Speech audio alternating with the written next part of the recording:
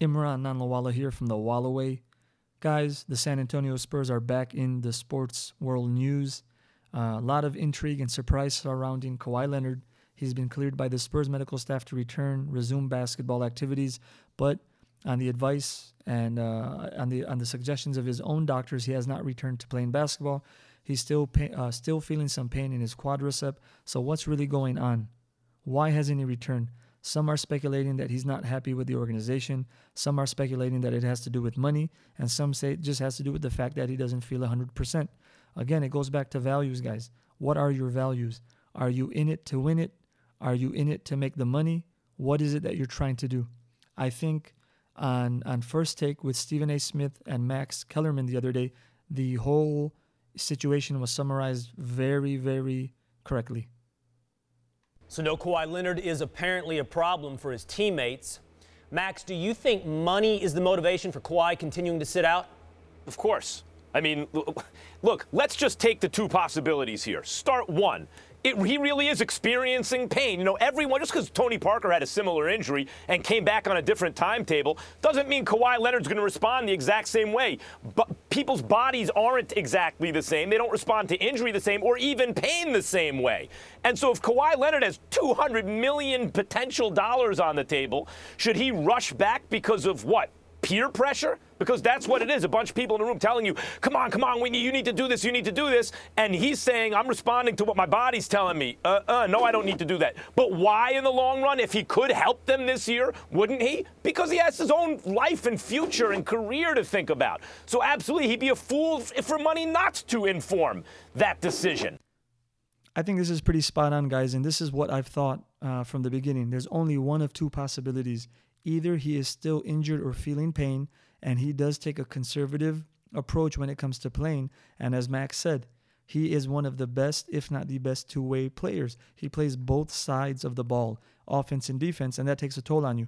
The other very realistic possibility is he does not want to gamble his $200 million. Think about it. This is a once-in-a-lifetime opportunity. He's able to get the super max. Imagine if he comes back, he tweaks something.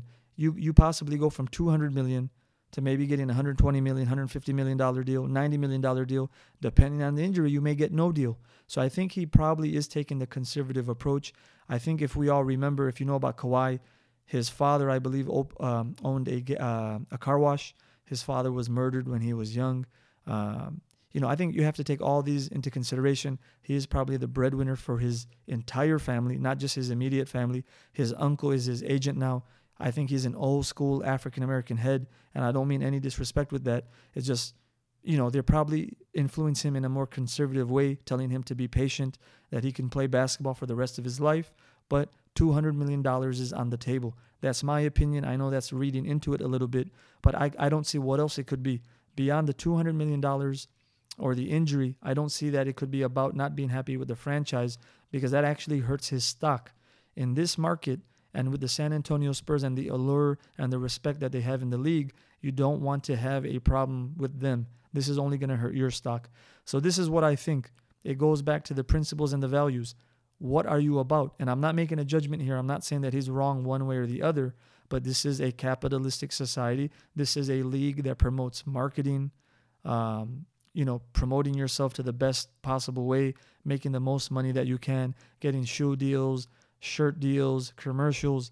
And if that is what these young guys have grown up watching, he is doing what is expected. He's trying to make the most money for him and his family, and at the same time be competitive. I think only time will tell. We'll see what is really going on, whether it was an injury, whether it was discontent with the organization, or whether it was about the money. And I think one way or the other, this is something for the fans of the Wallaway to think about. What are your principles? What are your values? What at your core are you really? What represents you? So just a quick little thing about the Spurs, guys. Hope you enjoyed it. If you did, subscribe, like, and until next time, this is the Wallaway.